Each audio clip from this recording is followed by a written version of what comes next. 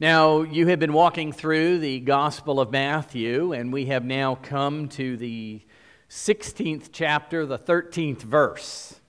And I haven't taken the privilege of going back, and you've had a smattering of different folks. And one of the things that you see in the Gospel of Matthew is it's really all about showing us that Jesus is the fulfillment of God's promises that were given in the Old Testament. And so a lot of times you'll see the, theology scholars will go, Matthew is a kingdom gospel. It points to the kingdom. And you can even go through and you can say early on in the gospel, you've got the coming of the kingdom in the early chapters 3 through 7. And then you have the works of the kingdom, a lot more about what Jesus is doing as he's healing and casting out demons and raising people from the dead. And you find that in 8 through 10. And then you find the nature of the kingdom as Jesus begins to define that in 11 through 13. And now we're sort of in the section of Matthew that I think is talking about the authority of the kingdom. Jesus is indeed one who has authority. And then later in the book, you see the kingdom blessings and the promises of kingdom judgment if you are not right with King Jesus. And we are in this authority section, and think about what Matthew has shown you all through the gospel so far. In this section here concerning the authority, back in 14, he showed us the death of John the Baptist. That John the Baptist was declaring and giving the message that the Messiah is coming, the Savior is coming. And then Matthew shows us the feeding of the 5,000, walking on the water, healing of the sick. And then in chapter 15, notice he talks about the traditions and the false keeping, or at least the attempt at keeping the law, thinking that we can earn something before a holy God by keeping the law. And we never can we? And that's why Jesus came into the Pharisees. They were not happy because Jesus was calling them on the carpet with that. And in fact, when you look at the beginning of 16, in the previous weeks, you've looked at that. The Pharisees were going, well, show us a sign. You claim all this. We'll prove it. And Jesus is like, seriously? I've already done all this. And he doesn't need to prove himself to Pharisees and Sadducees. And in fact, it's so funny because if you remember in 16:6, what's he tell his disciples? Beware of the leaven of the Pharisees and Sadducees. Now, being self-centered people like you and me, what did the disciples do? Oh man, he's worried about, we forgot the bread. Right over their heads. They missed it completely. And Jesus had to explain to them that, dude, we're talking about the doctrine of the Pharisees and the Sadducees. That's bad leaven. It's bad doctrine. And don't go after those guys. I am, and we see in other places, I'm the Savior. And this is what Jesus is revealing. And so now we come to today's passage. We're in 16:13. If you have your scriptures, follow along, please. Matthew 16:13. And when Jesus came into the district of Caesarea Philippi, he asked the disciples, who do the people say that the Son of Man is? And they said, well, some say John the Baptist, others say Elijah, others Jeremiah or one of the prophets. He said to them, but who do you say that I am? And Simon Peter, remember foot in the mouth Peter? He replies, you are the Christ, the Son of the living God. And Jesus answered him, blessed are you, Simon Bar-Jonah, for flesh and blood has not revealed this to you, but my Father who is in heaven. And I tell you, you are Peter, and on this rock I will build my church, and the gates of hell shall not prevail against it. And I will give you the keys of the kingdom of heaven, and whatever you bind on earth shall be bound in heaven, and whatever you loose on earth shall be loosed in heaven. And then he strictly charged his disciples to tell no one that he was the Christ.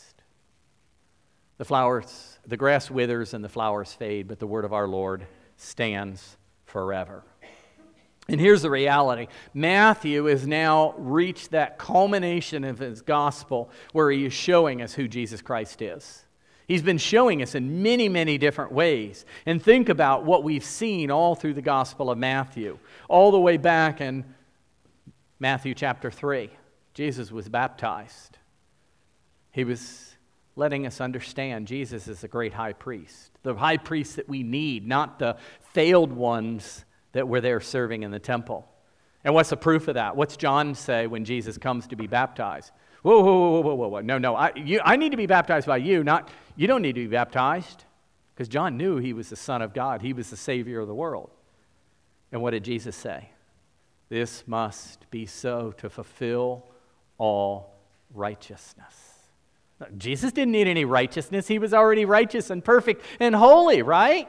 So what do those words mean? In order to fulfill the law, I have to be your high priest. And a high priest has to be consecrated. And so that's what John was doing. He was consecrating him. He was baptizing him according to the law. And then in chapter 4, we saw that Jesus was tempted for 40 days in the flesh. I mean, he got the main show, Satan himself. And he did what? He obeyed perfectly. He was without sin. And he answered each time with the word of God. Whew. We have a Savior who can fulfill the law. And then Jesus in the next chapter, chapter 5, he says, oh, by the way, I came to fulfill the law, not abolish it. So I'm not pitching the law out. I'm going to actually obey the law. Because you sure fail, is the implication that comes through. And then in 6, he teaches us how to pray. He teaches us the importance of if you receive forgiveness from God your Father, you better be willing to forgive others, because that's the heart of it. And then as you moved into 7, he begins to really get to the heart of the gospel. He says, this isn't about the way the Pharisees and scribes say, keep the law. You need to do that better. You need to make sure you're correctly tithing and correctly keeping the law and watching the Sabbath. Jesus is going, it's not about good works. And you can go read about that in 7:21 and following in that chapter. He said it's about doing the will of God and trusting in His Word. And what's the Word of God say? That Jesus Christ is our Savior. He became sin for us so that we might become the righteousness of God.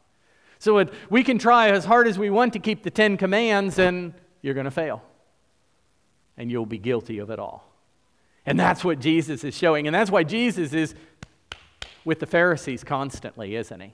Because the Pharisees are like, we do this really well, and you need to be like us. Jesus is calling them on the carpet. And also Matthew, as he's gone through this gospel, he's shown you so far Jesus is a miracle worker. He's expressing authority over storms. He's multiplying food. And suddenly, a couple of loaves, he's feeding thousands. He is healing people left and right. He's casting demons out. He's even has authority over death itself as he raises people from the dead. What is it, the little girl in 9:26? And so Jesus is a person of authority. He has authority in all of these. And this is what Matthew has been building up to. And now as we are in 16, Matthew is coming with a purpose, and he's getting to the ultimate purpose and why this passage is so important. We come face to face with a question that every single one of you need to ask. Because Jesus asks you this tonight. Who do you say that I am? Who is Jesus Christ? And notice that the first question, before he asks that, he says, what do other people say? And you got neighbors and family and friends around you who answer this question all the time, very much like these people. Notice the answer that they give. They said, some say John, others say Elijah, others Jeremiah, one of the prophets. So in other words, Jesus is not the Son of God. He's just a good prophet. And you've heard this. How many of you have neighbors or coworkers? Yeah, Jesus, he was a great teacher. But he's not God. He's not the Son of God. Yeah, Jesus taught some really good stuff. I like to read his stuff. But they don't see him as Savior. That's exactly what the disciples there are saying. This is what people say. He's John the Baptist reincarnated. And then they go through a whole list of the Old Testament prophets, Elijah, Jeremiah. And what I think Matthew wants you and I to see through the inspiration of the Holy Spirit is that the people will recognize there was something special about Jesus. But recognizing that Jesus is special is different than declaring who he is. Okay? That's really important. If you go, well, yeah, Jesus is a great teacher, you can walk right straight into hell believing that.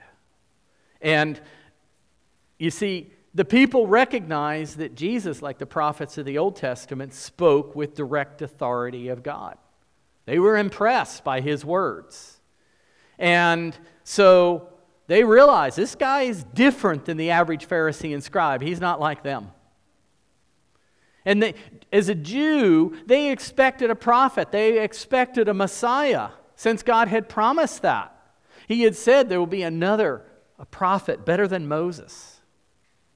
And so they're all thinking, yeah, maybe this is it. And then that's why some think he's Elijah. Malachi 4:5 says, behold, I'm going to send Elijah the prophet before that great and awesome day of the Lord comes. So they're thinking, okay, Jesus is a really good prophet. He's telling some really great things, and the great and awful day of the Lord is coming.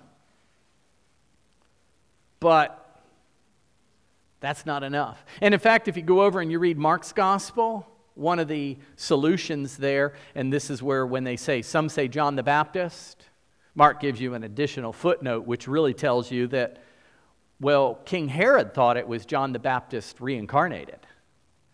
Because remember, he killed John the Baptist. And he's a little bit scared. He's thinking, whoa, he's coming back from the dead and speaking to me. And so he's a little freaked out by that. But all of these guesses at Jesus' identity are wrong. They're wishful thinking, because here's the common denominator. They all pointed to Jesus as a prophet. He's way more than a prophet. He's way more than a good teacher. What did Peter say? Thou art the Christ, the Son of the living God. That's way more than just being a good prophet, because all of those views of the people were, well, this is just a prophet, and if we ignore him, it's not that big a deal.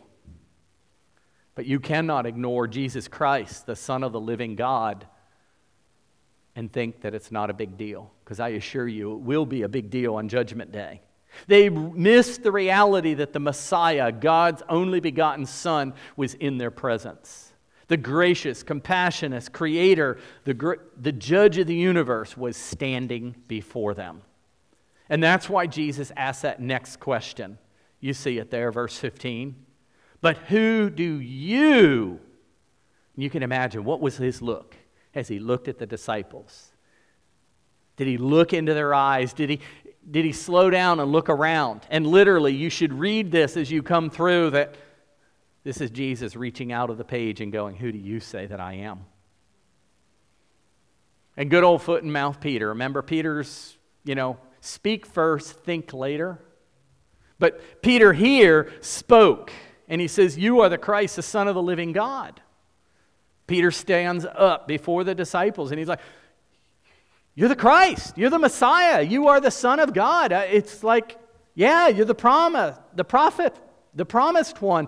You're God himself. Now that's radical for a good Jewish boy to answer that way. Because think of their theology. Oh yeah, Deuteronomy 6:4, hear, O Israel, the Lord our God, the Lord is one. And here's Peter going, you're God. There's God the Father. Ooh, you're both God. They're there before him.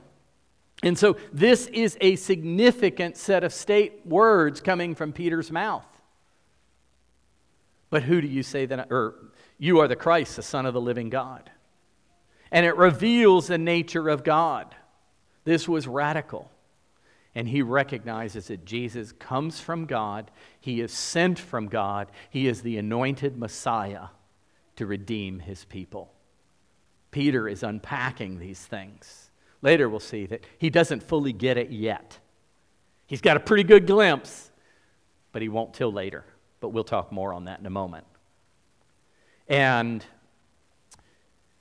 I love Jesus' response. Do you see how Jesus responds to Peter? You see it there in verse 17. What's he say? Blessed are you, Simon Bar-Jonah, for flesh and blood has not revealed this to you, but my Father who is in heaven.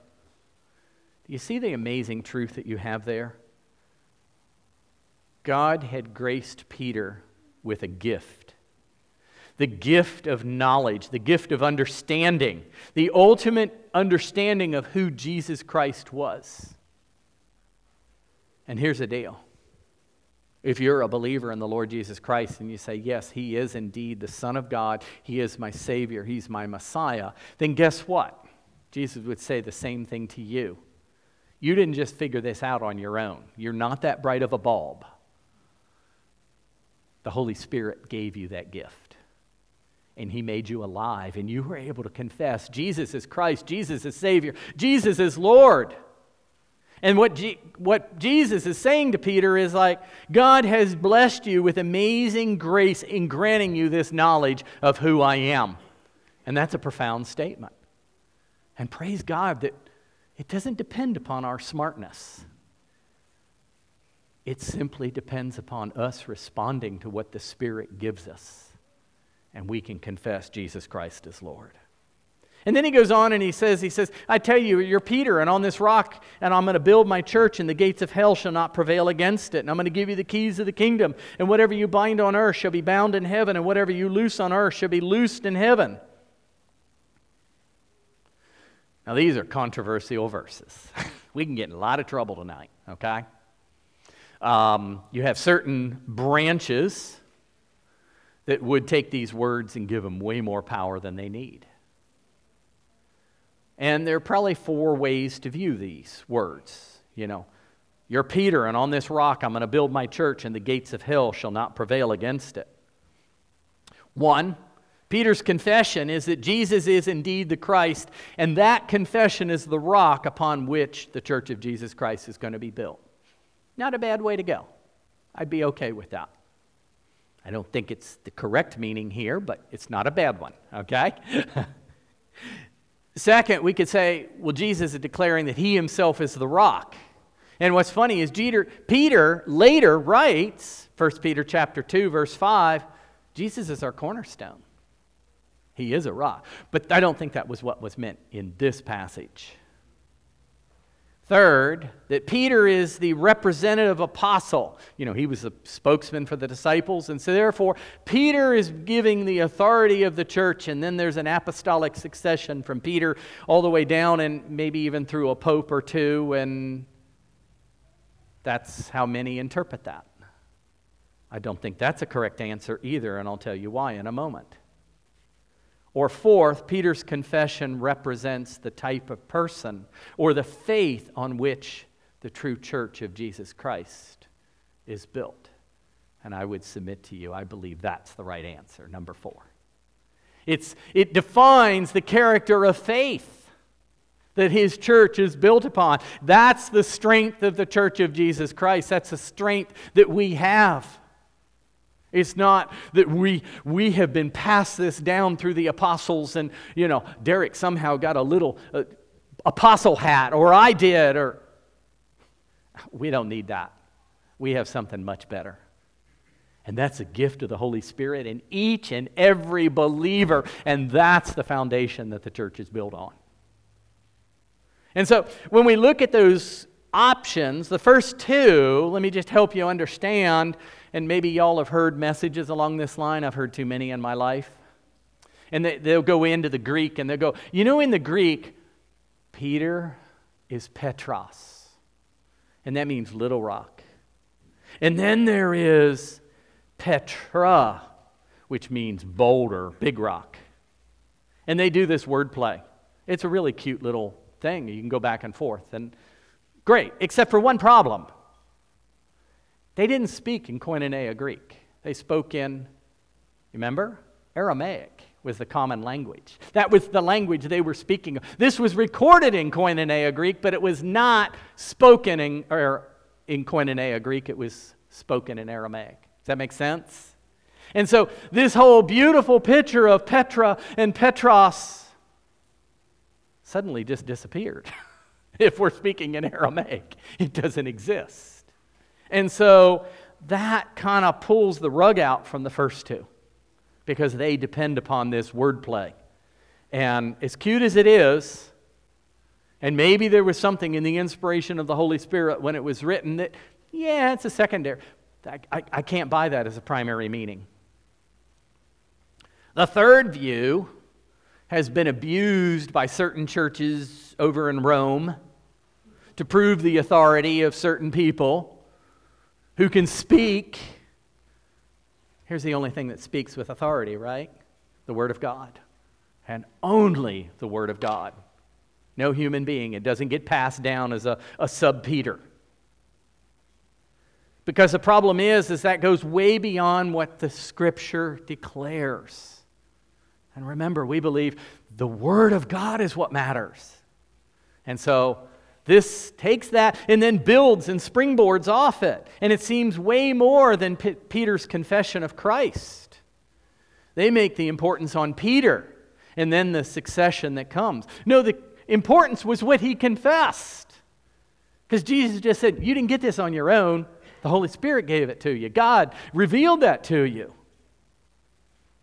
And in fact, Peter himself shows, you can go read the book of Peter. Remember, he wrote those. 1 Peter chapter 2, verse 4 and 5. He speaks about the importance of faith. And in fact, it's kind of cool because he talks about little stones. As you come to Him, Jesus Christ, a living stone, rejected by men, but in the sight of God, chosen and precious, you yourselves are like living stones. You are being built up as a spiritual house to be a holy priesthood, to offer spiritual sacrifices acceptable to God through Jesus Christ. Peter's not tooting his own horn or saying, I'm the apostle and the authority, and I'm going to be the first pope. No. What's Peter pointing to? Living stones. The Holy Spirit in each individual believer. That's the power and the strength of the church that is being built up. That's the power. And so, that's the power of Peter's confession. And so that leads us to the fourth view, as I believe to be the most valid. Peter's confession of Jesus represents the type of faith that's needed that builds a strong church. You as an individual, you are not trusting your ability to keep the law. You are not trusting your works. You are trusting, that's Jesus, the Christ, the Son of the living God. He did what I can't do. He's my goodness. He's my righteousness. I'm a whale slime. I mean, when I appear before God on that judgment day, I hope you're going to say something along these lines when He says, why should I let you in my heaven? I hope you're going to go, well, I probably don't deserve to be here, God. But you know what? I read your Bible, and you sent Jesus. And He did what I can't do. And you said, if I believe in Him, His works are mine. So I'm here with Jesus. And do you know what the next words you'll hear will be? Well done, my good and faithful servant. You see how that great exchange works? That's the gospel. That's the truth of the gospel right there. And that is why I believe that it's the faith, the confession that Peter makes about who Jesus is that is important. You see, the church, what we have here, and the church universal, what we have over at Oak and Hope and all of these other churches, as we confess Christ. How did Paul put it? Ephesians 2:19. So then you are no longer strangers and aliens, but you are fellow citizens with the saints and the members of the household of God. You are built on the foundation of what? The apostles and the prophets. Notice not apostolic succession, but what did the apostles and prophets give us? Bingo! Word of God. The Bible. That's what God has given to it. This is the foundation. This is the truth. You will die or live by this. Not what any human being says. And so when Paul says it's built on the foundation of the apostles and prophets, and then he just reminds you, Christ Jesus being the cornerstone. Because all this does what? It points to Jesus. You are the Christ, the Son of the living God. From Genesis to Revelation, it's all about Jesus. That's powerful. And I hope you are a part of a church, not just an earthly member, because I hate to tell you this. I know you guys don't have official membership here. We do at our church. But even if you were a card-carrying member at my church, you know what? That does not get you into heaven. There are some card-carrying members of churches who are on their path to hell because they think, well, I'm not too bad. I'm pretty good. I keep the law pretty well. I'm kind of a nice person. Oh, yeah, I believe in Jesus. How did James put it? Even the demons believe in Jesus, and they shudder. Who do you believe Jesus Christ to be? That's what matters. And let me warn you, I hope I'm scaring some of you. You need faith in what Christ has done. That's what matters. And that's what Peter's confession. You are the Christ, the Son of the living God. When you say, He is my righteousness, He's the one who came and did what I can't do, and it's a great exchange. He gets my sin, I get His righteousness. That's the gospel. Now, after this amazing confession, there's a really freaky verse, 20, should shake you up. And then Jesus strictly charged the disciples to tell no one that He was the Christ. By the way, that is not applicable for today. That was a temporary instruction by Jesus to these foolish disciples. Let me help you understand that a little bit better. Why would Jesus tell them not to preach Christ at this point?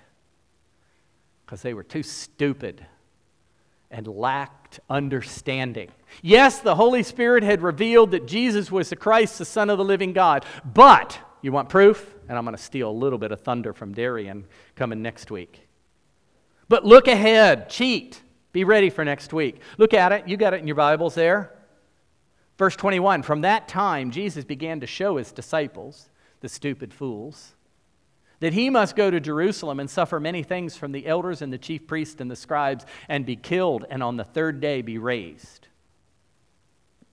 Whoa. Hold it. What are you talking about there, Jesus? And then what's Peter do? Foot and mouth Peter. Ain't no way, far be it from you, Lord. This shall never happen to you. Verse 22. What was Jesus' words to him next? Get behind me, Satan. You are a hindrance to me, for you are not setting your mind on the things of God, but on the things of man. Slap, slap, slap. He got slapped down. That's why verse 20 is there. Guys, chill. You got a piece of it. You know who I am. I am the Son of God. I am the Savior. I am the Messiah. But you got no clue how it's going to happen yet. Peter, you think we're all going to want, hey, can I have the right seat? Can I have the left seat? These guys don't have a clue. We're talking, over the head. And Jesus says, time out. You be quiet about this for a little while. But that changed real quickly, and it changed for you too. What's the end of Matthew say?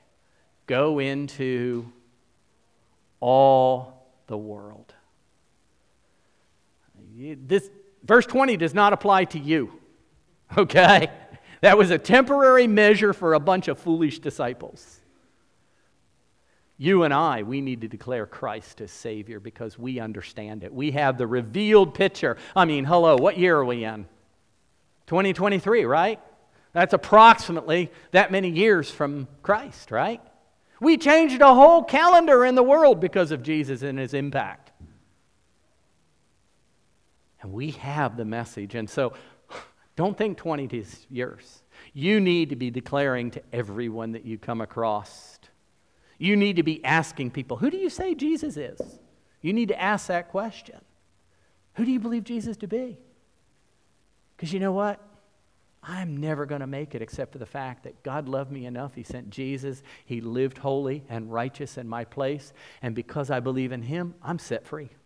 I'm accepted in the beloved. That's the gospel. That's the question we need to be sharing. How many of your neighbors and friends, and I know you guys got this, I have this all the time. I'm like a pastor, and I remember back when I was in seminary, I worked at Disney World. in a telephone company at Disney. And, it'd be like I walk in the room and suddenly they're like, can't say that. Preacher soon to be is going to be here. They'd clean up their language. Oh, sorry, Rev. I hate that. I'm no more holy than anybody else. I just love Jesus.